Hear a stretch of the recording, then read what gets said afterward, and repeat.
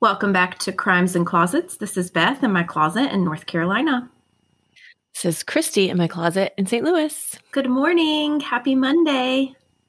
Yes, good morning. Guess where I am when this episode drops, when everyone is hearing it? NOLA. New Orleans. So I am going to be listening to us over a beignet. I know. So exciting. I actually have a Cafe du Monde beignet like boxed mix. Maybe I should make them this weekend so that we can have a beignet together. I will have one for you should you not be able to make one. Well, I'm going to give it a try. It's been sitting in there. I found it like World Market like weeks ago, and I just was like, I'll try that sometime. Nice. This might be the good weekend. It should definitely be. I was very glad to get away from the Carolinas because we are in the pollen fog. So spring has come and we have crazy pollen in Raleigh because we are the city of pines, and those pines are no joke with the pollen in the spring. And when I say pollen fog, I'm kid you not.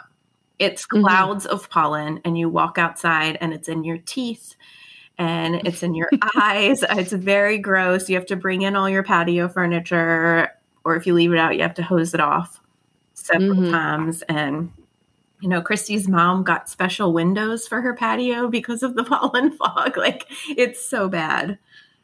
Yeah, legit. Because she just likes to leave that stuff out all the time. And you can't. I remember it was like, even if you don't have allergies, you are affected by that in there. Because I don't have allergies and I've never felt it anywhere but there. And it was like, I can't even imagine what it was like for my kids with allergies. I know. Ugh. We started taking allergy medicine about 2 weeks ago because I could tell it was coming. Yeah. And so now it's rained. So it was coming and then it rained. And so everything opened up, and we're yellow. Ugh, yeah. It was like snow. I remember being like, it's like a layer of snow on your car. Yep. Yeah. You can write in it. So gross. You want to touch it. Wash me. Yep. So that's what I'm doing. What about you? What are you doing? Well, after this, by the time this drops, we will have surprised our 16-year-old with a car. Oh my gosh, that's right. That's the coolest thing ever. I know. Car too. I know. I'm excited. Like, we didn't know we were going to do it. And all of a sudden we were just like, you know what? We should do it. We should do this. And within 24 hours, I had a car bought, and it's being delivered on his birthday. Is he going to die? What is he even going to do? I really have no idea. I would like to update people. Maybe I will have a video, but he probably will not let me post it. We'll have to see. Maybe I'll get some releases signed by him. He's just not like he's not an expressive person, right? I think, yes. I think we'll be able to see like the shock, but he's just not extremely expressive. So like he could just be like, what? With like this little grin on his face, or he just could be like, huh? Yeah. Or somewhere in between. Yeah. So, I mean, I hope that there's excitement, but I don't know. I don't know. Who knows? I will let you know. Yeah, I'm excited. I'll see the video regardless. Oh, yes, for sure. I just don't know that he would want me to post it, but. Also, if anybody ever needs tips on how to buy a car in less than 24 hours, call my girl. I got you. Crazy.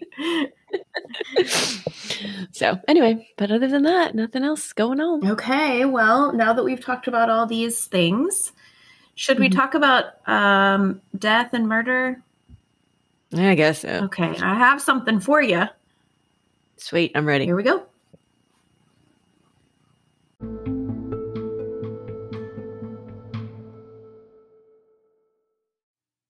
Okay, Christy. This here doozy is a listener suggestion from Hannah. Hannah is my niece. I was going to say that's a new name. Like, I don't remember that name. She's a listener. She's so cute. Hi, Hannah. Did she personally send this to you? She did. Yes, she actually did. Maybe that's why I didn't like see it in like messages. You know. There you go. Yeah, she sent me this personally. Okay. So it's pretty well known. There's a lot of information. I'm just going to disclaimer that I am leaving some information out because I don't have 2 hours. So don't come at me and be like, Right. but you didn't talk about this, but this happened and you didn't say it. I'm purposefully leaving things out because we just have to due to time. If you want to know more, there are podcasts that cover it for 2 hours. So go find one of those because and listen to it after this or whatever, or just go look stuff up. I read so much information. There's just a lot. So anyway, I am purposefully withholding some from you that is not key elements of the case. Okay. Good to know. This is the story of Jason Corbett. Okay. No bells. Nope. Mm-mm. Okay. Jason Corbett was born February 12th, 1976 in Limerick, Ireland. Oh, we are going to Ireland? Well, only for a minute, but yes. Okay. Just for his birth? Just for his birth, yes. Well-ish. Hang on. To parents John and Rita Corbett, he came from a very large family of 8 children, and he and his twin brother were the youngest of the family. Jason was a very big, burly Irishman. He was 6'2", 240 pounds, so big guy, and is described. He played rugby, and he's described as the life of the party and very. I don't know why I just pictured him in a kilt. I don't think there are any pictures of him in a kilt, and he doesn't have red hair. So I do want to disclaimer that, because I know that's what you're thinking in your head, and he has beautiful brown hair. But so he's described as the life of the party, very kind. He is known as a gentle giant and was very loved by his family and friends. Jason worked as a plant manager at a packing unit in Limerick and was doing super well. When he was 27, he married a beautiful Irish woman named Margaret Fitzpatrick. They called her Mags. So cute. It was love at first sight. And the two of them had a son in 2004 named Jack and a daughter in 2006 named Sarah. But sadly, 3 months after their daughter was born, Mags, Jason's wife, suffered from a severe asthma attack and died suddenly. Oh, gosh.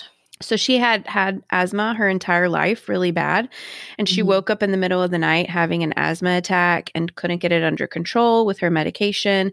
Jason called for help and an ambulance came, but Mags unfortunately passed away on the way to the hospital in the ambulance. Wow. Gosh, I was just thinking as you were saying that, like, I haven't known anybody to have that severe of allergy, like, recently. Asthma? Not allergy, asthma. Yes. Yeah. Like, I used to hear it more often, like, oh, they have to carry their inhalers with them and, like, emergency inhalers and blah, blah, blah. Isaiah has asthma, but not like that. Right. So. Well, this was 2006. It wasn't very long ago. So, so now Jason is a 30-year-old widower. Is it widower? I think so, yeah. That's what you say when it's a man? Okay. With a 2-year-old and an infant. 30 years old, all by himself. So tough. It's really tough. Okay. So Jason put an ad out for an au pair to help him with his kids, and he got an answer from a young lady named Molly Martins. Molly was 24 years old and was the only daughter to parents Tom and Sharon Martins, and she grew up in Knoxville, Tennessee. Tom, her dad, was an FBI agent. Super cool. Oh, yes. Oh, yeah.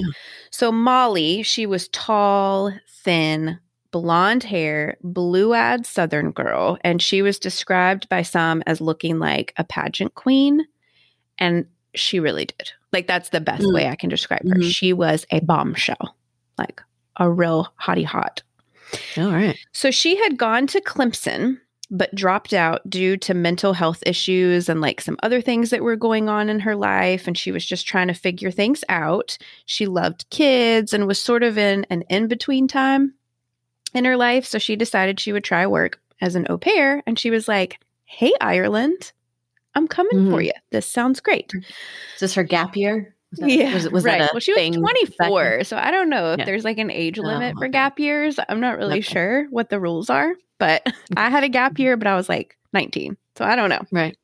So she told Jason that she had graduated from Clemson and that she had aspired to be an Olympic swimmer. Oh. So we know that she did not graduate from Clemson. She dropped out, but I couldn't find anything about the swimming. So I don't know about that. But either way, to Jason, Molly looks really good on paper. So he hired her as an au pair for his 2 children. And in 2008, she moved from Tennessee to Ireland to live with him and the kids and be their caregiver. The kids loved her immediately, and Jason's family really liked her as well. She was very warm and gentle with the children, and everything seemed great. Over time, Jason and Molly began growing closer, and eventually some romantic feelings developed between the two, and they began a relationship. Now, I mean, you can imagine how this would go. Molly, she's super young, and she's already acting as like a mother figure to these kids. So when she and Jason like fell in love and started, you know, having these feelings, the family part was already done. So it wasn't like, we got to wait some time and then introduce you to my kids and then you got to move in. She was already living there. She was already like a mother figure to the kids. So like it was already in place. Everything was done. It's like a fairy tale, right? You know, for this 24-year-old girl. So Jason proposed to Molly on Valentine's Day in 2010.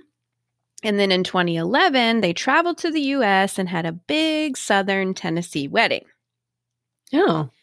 So it is reported that at the wedding, people talked about this a lot, that Molly was showing some pretty erratic behavior, that she was kind of acting controlling. She was like flying off the handle about little things, and she seemed like hot-tempered and flustered. Bridezilla? Well, that's what I was thinking every time I was reading it. Like, and they were like, you know, it was terrible, and we didn't even know who she was, and you know, and I'm like, being a bridezilla it's a real thing. Like I realize that you don't know her very well, and she probably looks a little bit like a crazy person, but it's a thing. There's a word for it. Totally stressed and not like handling this part of her life very well. Right. There's a whole show about it. Whole show. Yeah. Like, right. Yeah. So I'm saying, you and I, we're both saying it's a possibility. Okay. But they talk about this. Now, one of the bridesmaids at some point during the wedding weekend or whatever says something to one of Jason's family members, and she's like, you know, it's so sad that Jason's former wife Mags, you know, died of cancer, and it really hit Molly hard when it happened because her and Mags were such a good friends. She never met. So yeah, right? Exactly. Well, first of all, she didn't die of cancer. Right. Well, yeah, that's my first face. Secondly, she didn't know Mags. She came to Ireland after Mags passed. She came to Ireland because Mags passed away. Yeah, so exactly. Yeah. It's not a good look for her to be lying about stuff like that. But what are you going to do? They're happy. Right. It's like an offhand, maybe she misunderstood. We don't really know. But either way, the family is kind of like, what's going on with Molly here? So shortly after they married, Jason and Molly started making plans to move to the U.S. Jason loved the U.S. He and Mags actually honeymooned in the U.S. So he was a really big fan of it. And he thought that it would bring good opportunities for the kids. And of course, Molly was like, well, yes, I'm homesick. I'd like to be closer to my family. So Jason's company was able to put in a transfer for him to move to another one of their plants stateside. And it was located in Lexington, North Carolina. Oh, wow. So here Local they come. Case. Welcome in. Lexington, for all of you who don't know, is a small town outside of Winston-Salem. It's not quite 2 hours or so from me, and it's actually known as the barbecue capital of the U.S. Oh, is it really? I learned that when I was looking it up. Who knew? That's where the barbecue came from? Apparently, or maybe they have the best. I don't know. Right. I didn't look that far into it. I'm going to be honest. Okay. I've never been to Lexington, I don't think. Winston-Salem, yes. Lexington, not so much. So the Corbett family bought a beautiful 5,500 square foot home in a golf course community in North Carolina. Jason's job was doing very well. Obviously, he was extremely successful. Molly was super happy to be closer to her family. The kids were adjusting really well to school. They loved it. Molly worked part-time as a swim instructor, which kind of makes me think maybe the Olympic thing has a little bit of weight to it, but I'm not sure. But she mainly took care of the kids. That was her primary job. She was very involved in their school. They made a lot of friends. Jason was called the king of the cul-de-sac, which I think is really cute. Yes. And everyone really liked them. Molly really, really loved the kids. Like I will say she was a great mom, stepmom, whatever mom, whatever you want to say. But here we go. Over the course of the next few years, there seemed to be some issues arising in the marriage. One really, really big issue is that whenever Molly and Jason got married, they had planned that Molly would formally adopt Jason's 2 children. But after they got married, Jason completely was refusing to move forward with this process. He was like, nope, it's not going to happen. I'm not going to allow it. So Molly... And he didn't give reason? Well, none that we know. Okay. Molly even contacted an attorney to see what her rights would be should something happen to Jason or if something happened between the two of them.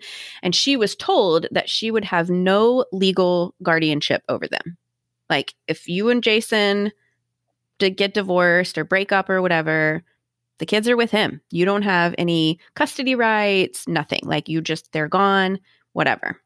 That's interesting. And I know that probably goes state to state because I know that sometimes even if you're not biologically their parent, but you're married to that, then you have rights in some states, like more rights than anybody else, because we ran into that with certain things. So. I personally think that there should be, especially if you are a stable figure in their life. It's not in their best interest to just completely have you gone all of a sudden. But well, yeah, that's true. Yeah. Yeah. I mean, and especially if you get along with, I guess that was where the issue would be if you don't get along with the grandparents and they're like, no, you are not taking my grandkids, whatever. But if it's a great marriage and a great situation, then why, uproot them after something tragic happens or whatever. Right.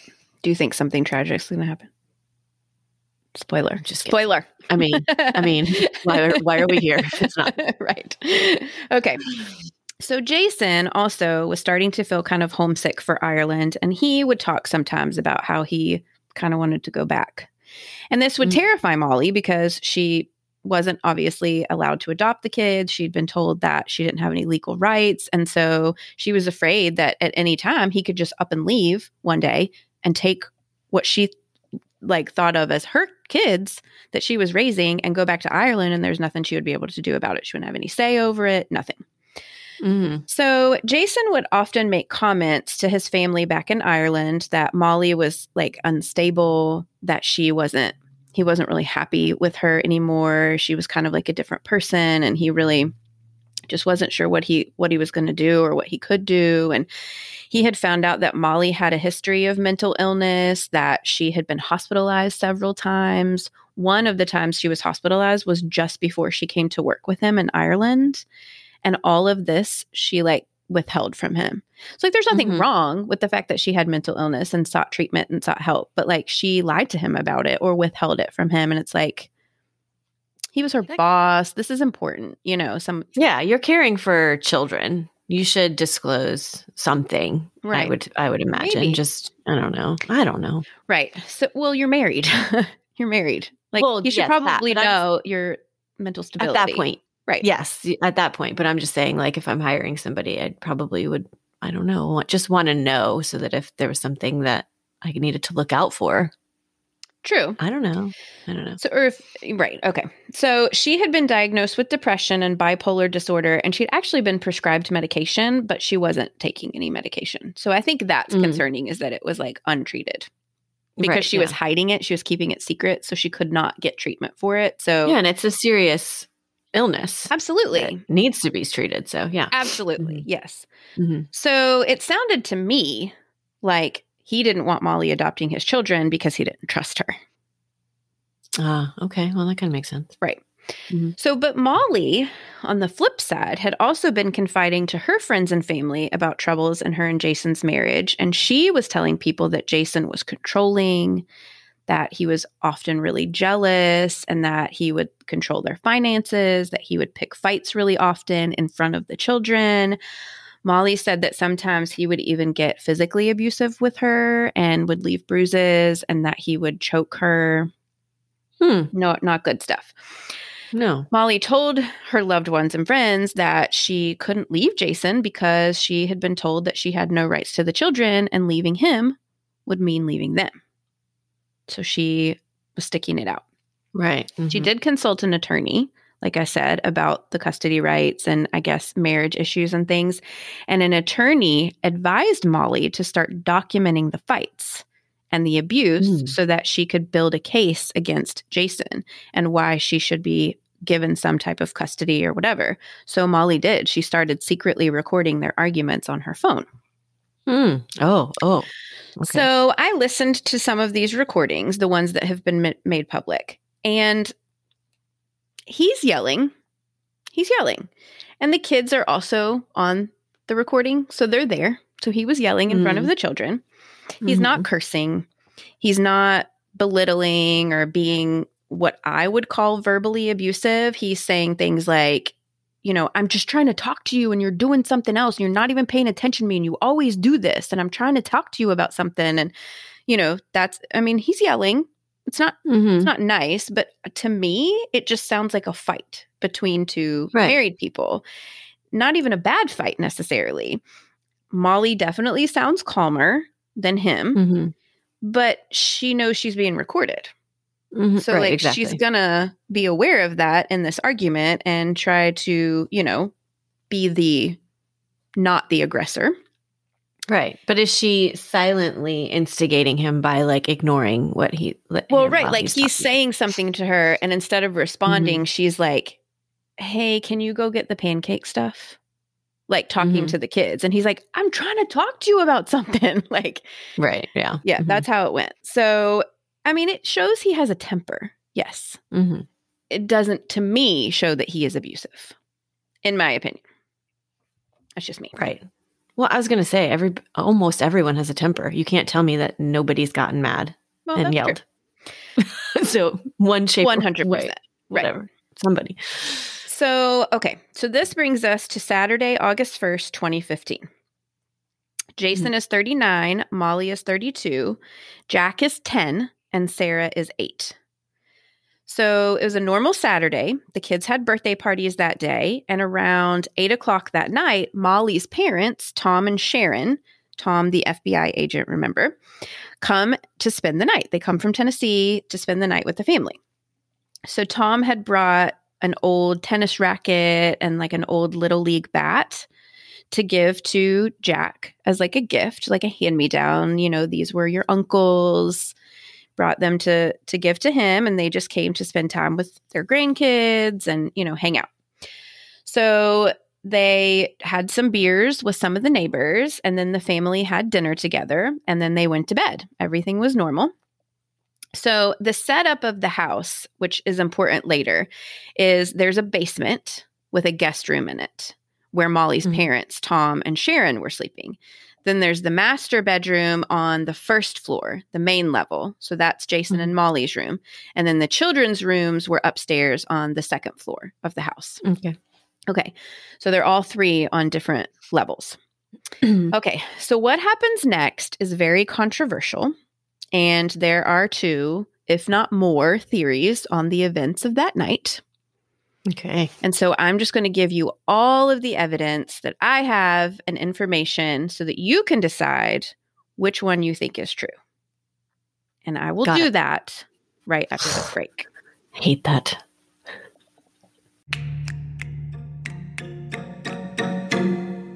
Okay. So I am going to start out with Molly and Tom's version.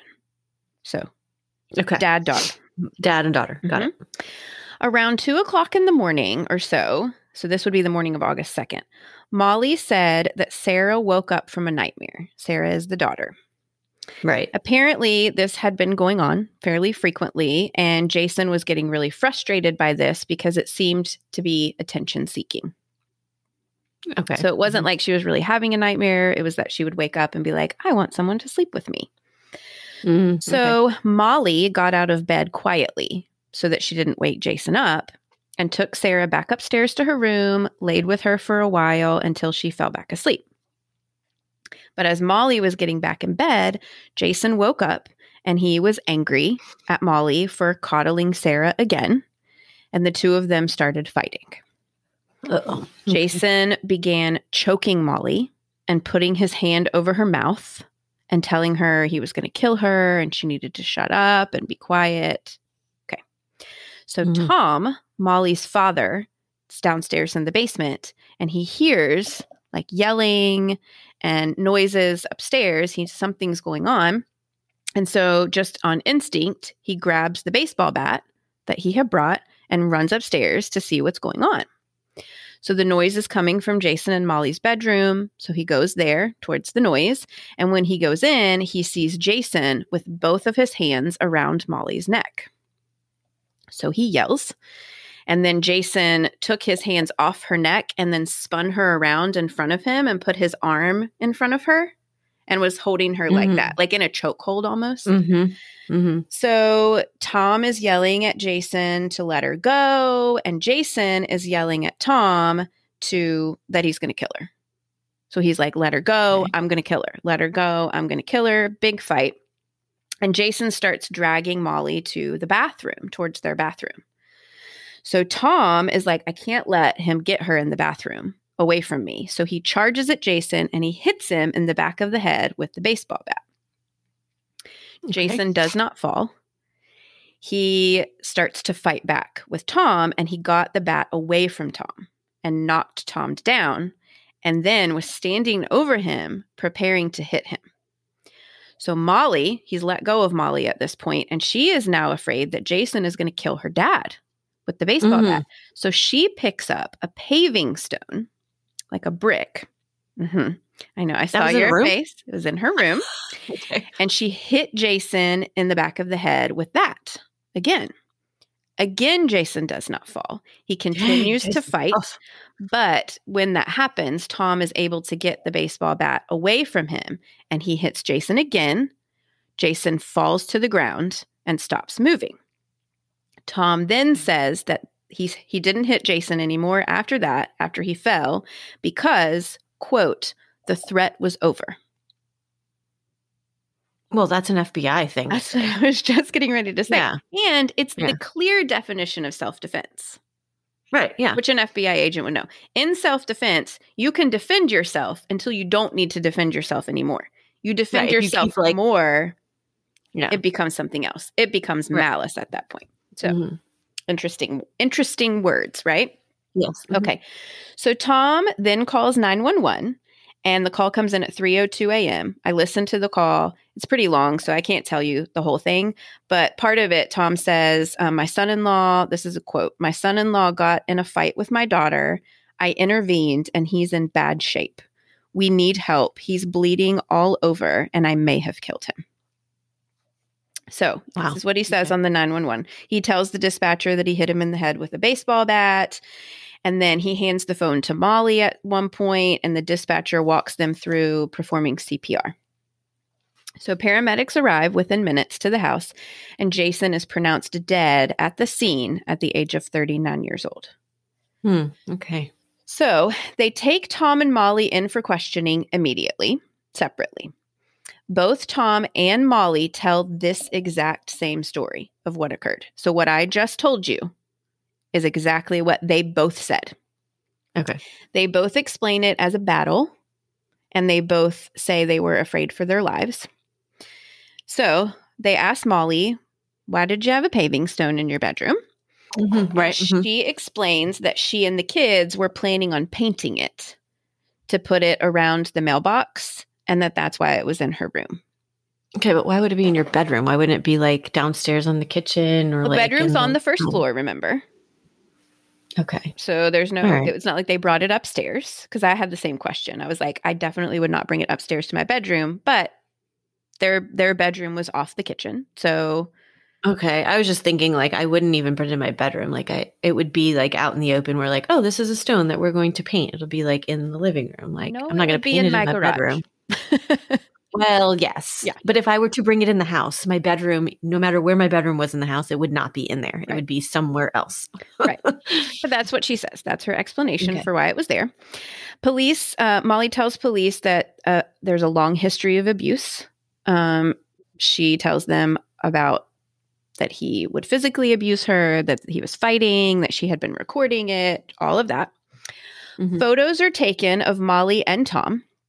And other than like a small red mark on her neck, I'm pointing, it's like right in the middle of her neck. When I say small, I'm talking small. She has no other injuries at all. Tom has absolutely no injuries anywhere on him. So neither one have any marks or injuries.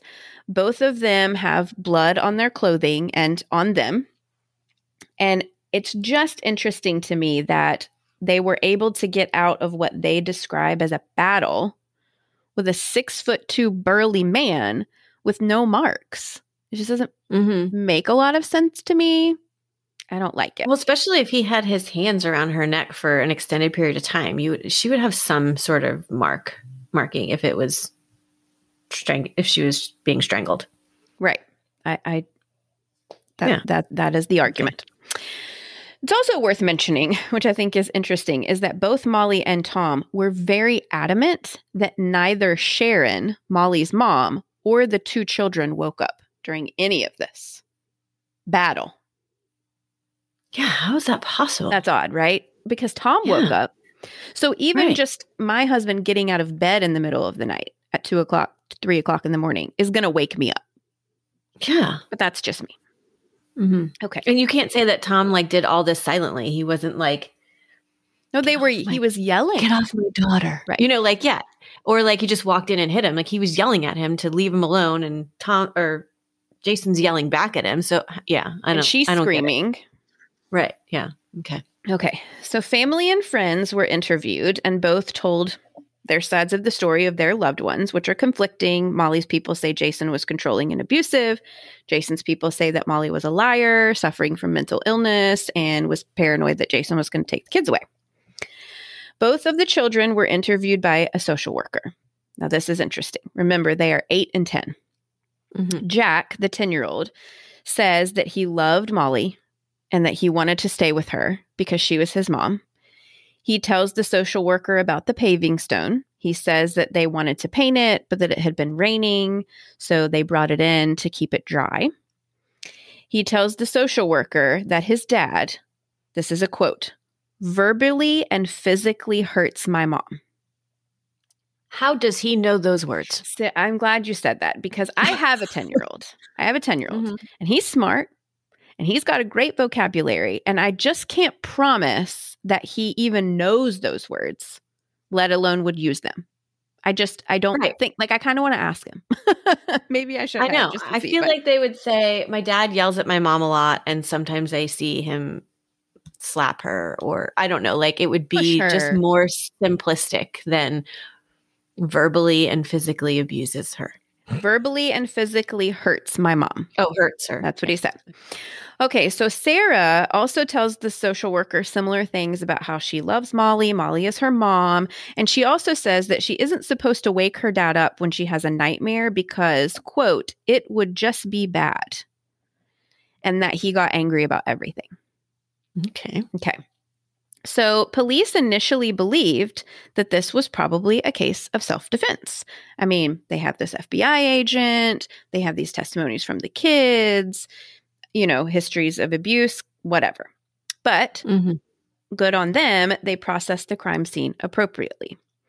Okay. And it is the evidence where we get another possible story of what might have happened. So Jason was found naked in the bedroom on the floor. I think that's weird too. Does he sleep in the nude? I don't know. I mean, that's possible. Of course it is. Of course it is possible. 100%. 100%. But with your in-laws in the house, I don't know. Really? That seems a little ooh. Okay. So his cause of death was blunt force trauma to the head. He had over a dozen impacts to his head, they think. So they can't be sure because some places were hit in the exact same place more than one time, they think. So they're not sure how many how many definitively there were. But he did have, his skull was fractured in multiple places. His scalp was torn off, and parts of it, sorry, this is gross, parts of his scalp were inside of his skull. So that's how hard he was hit. This seems more violent than what they described. It does, doesn't it? So okay. Jason had a small amount of alcohol in his system. Small. Like I believe his blood alcohol level was like 0.02 or something like that. So he had a beer when he got home from work or whatever. Like, yeah. And he also had sleeping medication in his system called trazodone, it's an antidepressant, but it's mostly used for a sleeping aid, which Molly actually had a recent prescription for. Which, okay, you take your spouse's medicine. It happens. It happens. You're not supposed to do that. I know you're not supposed to. Don't do that. It happens. Right. This was a gruesome, bloody scene. I've seen the crime scene photos of it, and it is truly something out of like an awful horror movie. There was blood all over this bedroom, everywhere. There's a lot of blood spatter on the bed, which is odd because they weren't really, like his body wasn't near the bed. So I thought that was weird. There's a lot of blood spatter on the walls, but most of the splatter on the wall was only about 12 to 18 inches off the floor. So it's very, very low. I mean, we're talking a foot and a half. Okay. I'm taking like serious notes. I see you furiously writing over there, Miss Christy. So to everyone, this would indicate that he had been struck while he was down. Remember, that is a huge problem for Molly and Tom's story because they both claim that he was standing every time that they hit him, and that once he went down, they stopped and called for help because the threat was over, remember? So there is a long blonde hair found in Jason's hand, which is assumed to be Molly's. And Jason had multiple defensive wounds on one arm, but not the other, which you could argue was because one arm was around Molly and the other arm he was fighting with. Again, Molly and Tom have no defensive wounds. Tom had blood. They both had blood on them. Both of them. Some of it was like where they were trying to administer CPR and got blood on them. Some of it was splatter. But Tom had blood spatter on his boxer shorts, and it appeared to be in like an upward pattern, indicating that it had come from below, which again would indicate that he was hitting him while he was below him. Okay. Also, just a side note, outside of this investigation, remember Molly, she has no legal rights to the children. Jason's will appointed his sister Tracy as their legal guardian. So Tracy immediately came to the U.S. and filed for custody, which Molly fought, but Molly lost, and a judge awarded guardianship to their aunt, and she took them back to Ireland and like cut off contact with Molly. So this is Molly's worst fear coming true. She's devastated. All that. So while they were back in Ireland, the children obviously are in like therapy, they're seeing grief specialists, and they really start to like open up about their life in the US, Jack specifically, the older one. And Jack confesses that what he told the social worker was not true. And initially, that he said that Molly had like coached them basically in what to say about their dad, and that to say your dad is mean and he's angry and that he hurt Molly. And Jack said that Molly told them if they didn't say these things that they would be taken away from her and separated and they would never see each other again. So you have to think like, if that's true, Molly, this is their only mother they have ever known. They were like 1 in 3. When she came into their life. She's all they have ever known. And now their dad is dead and there's police everywhere and they can't go home. Like they're terrified. They're just going to do whatever they can to like try to find some normalcy in the situation. And if somebody's saying, if you say this, we'll be okay, you're probably going to say that when you're 10 and 8. Yes. Yeah, for sure. Verbally and physically hurts my mom. Okay. Just want you to keep that in mind. That was a big thing for me. Oh, yeah. Oh, huge. Right. So based on all of this, obviously, police and you and me start to see another picture. And in January of 2016, both Molly and her father, Tom Martins, are arrested for the second-degree murder and voluntary manslaughter of Jason Corbett. Wow. All right, so let's talk about these charges. I know you know this, but for those who don't. Okay, so first-degree murder is when you kill someone deliberately. Willful intent, you premeditated, you planned it out. I'm going to kill this person. This is why, this is how. Second degree murder is basically like every other murder. There's malice, meaning you want them dead, but you don't premeditate it. That's the big difference. Voluntary manslaughter is the intentional killing of someone, but it's normally like a heat of the moment type thing. Like you get in a bar fight with someone, you take it too far. That's voluntary manslaughter. Okay, so they're being charged with second degree murder and voluntary manslaughter. Okay. So Tom and Molly's trial, they had a joint trial together, daddy-daughter, date. Oh my I know. In July. Sounds like you're going to the dance. Yep. Maybe got her a corsage. I don't know. So their trial began in July 2017. The defense, of course, plays it as self-defense. Like they've been saying this whole entire time that Molly was stuck in an abusive relationship with Jason because she couldn't leave the children. He was attacking her, saying he was going to kill her. Her dad came in, protective instinct, took over, and he saved his daughter. Molly even alludes to the fact that maybe Jason had killed his first wife instead of it being an asthma attack. Well, no evidence of this. Yeah, I was going to say, wouldn't that, like, if she died of something other than that, wouldn't they have found that? When you have an asthma attack, I actually looked into this because I was like, is it possible? You don't exhale. So, like, you can breathe in, but you can't exhale the carbon dioxide. So you actually, when you die of an asthma attack, you die of, like, cardiac arrest. Oh, really? Because you can't breathe the air out and your heart can't like pump properly because it doesn't have oxygen. Okay. So I don't know. Could he suffocate her and the same thing happen? Probably. Well, but if you're suffocating, she can't breathe in either. That's true. But would it present like a cardiac arrest too? I don't know.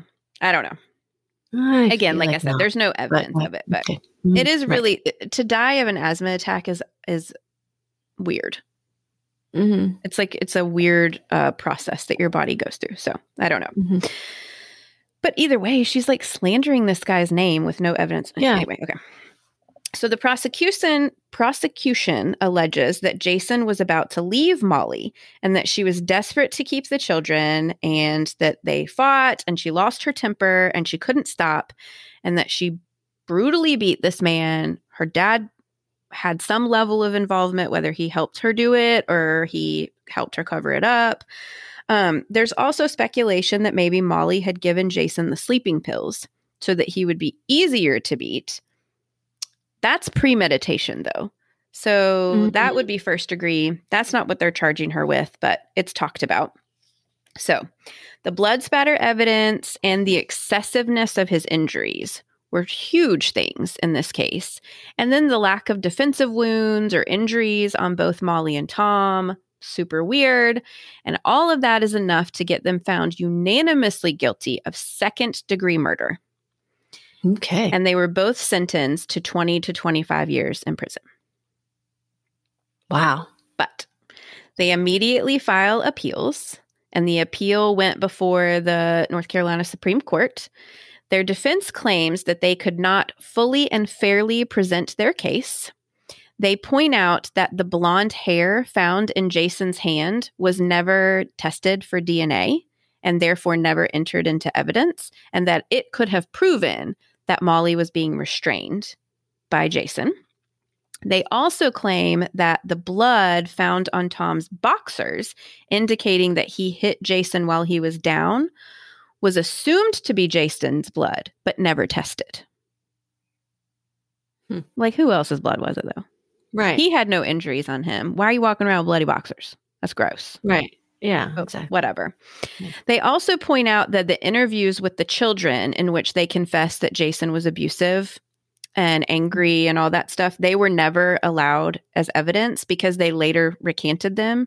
So the judge wouldn't allow him to enter that as evidence. So the jury never heard those. Okay. They never heard those interviews. All right. Mm-hmm.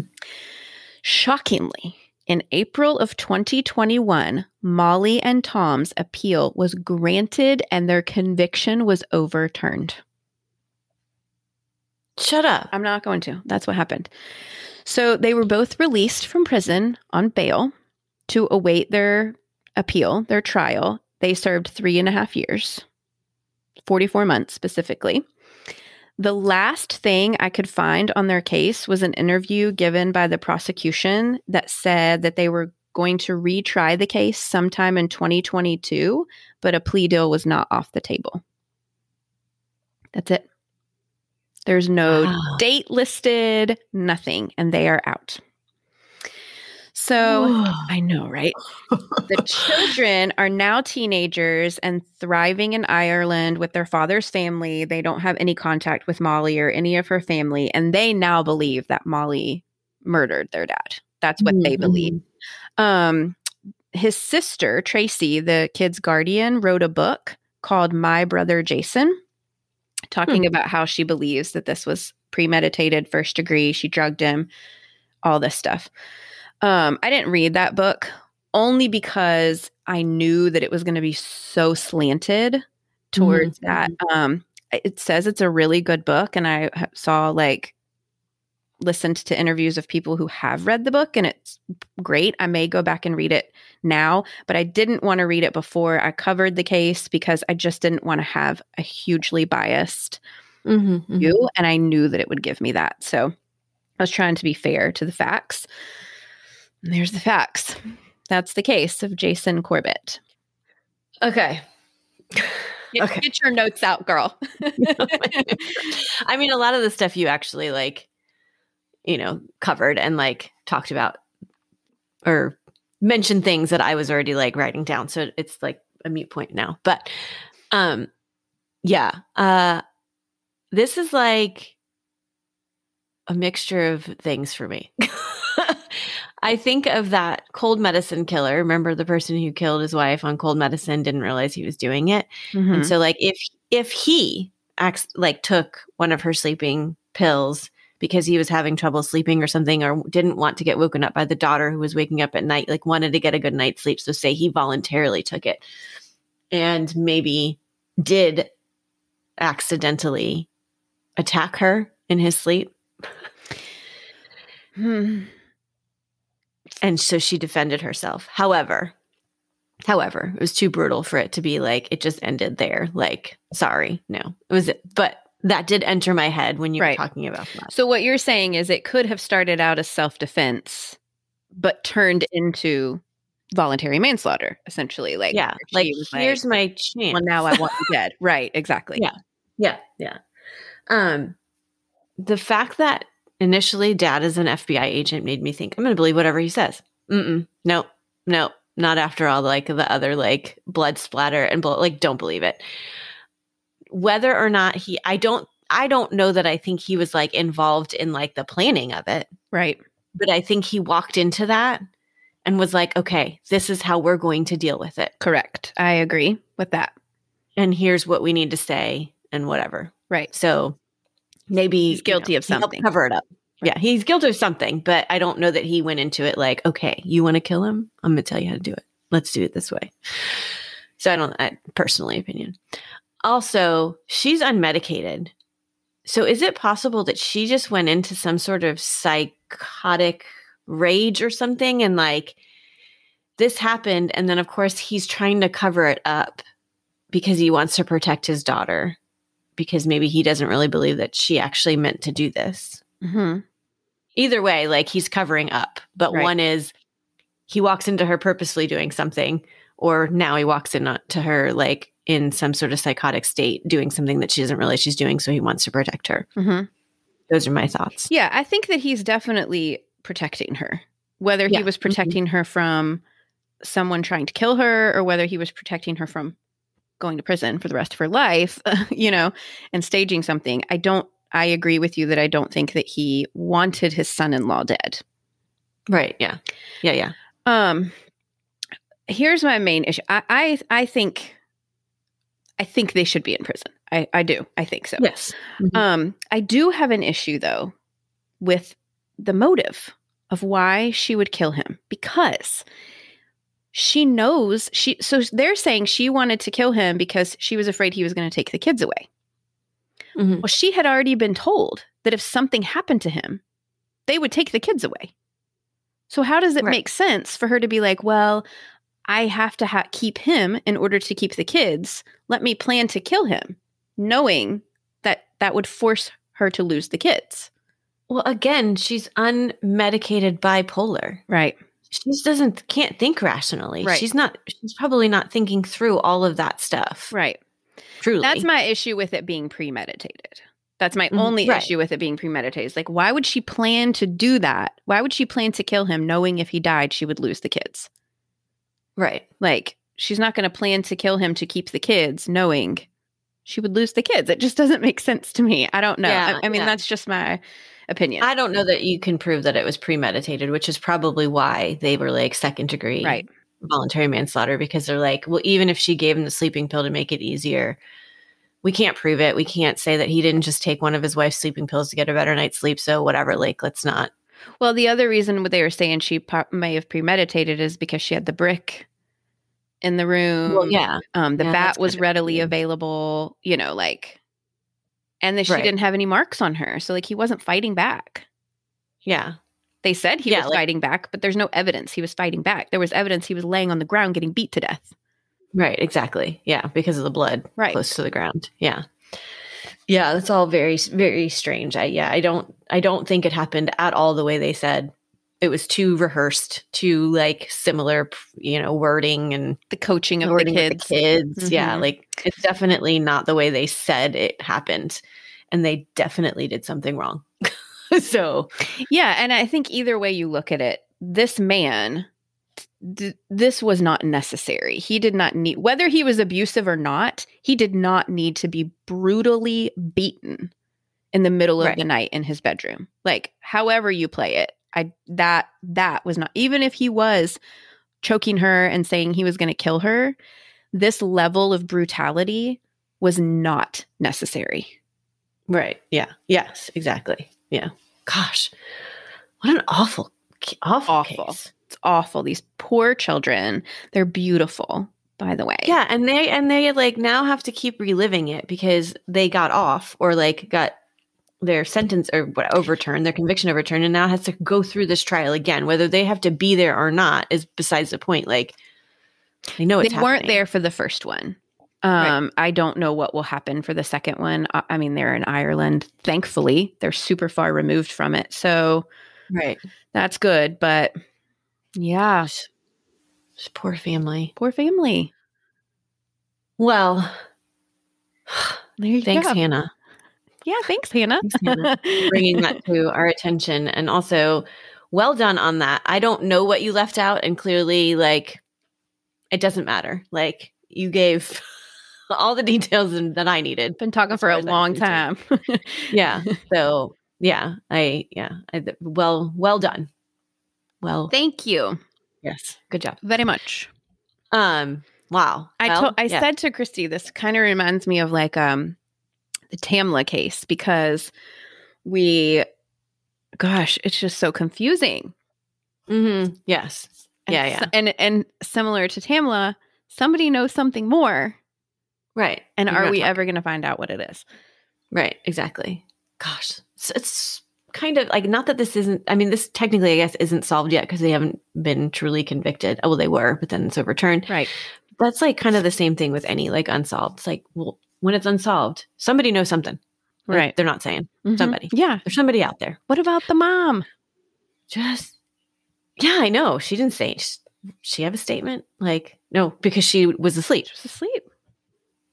Yeah. See, that's just weird. Yeah. It's just weird. Mm-hmm.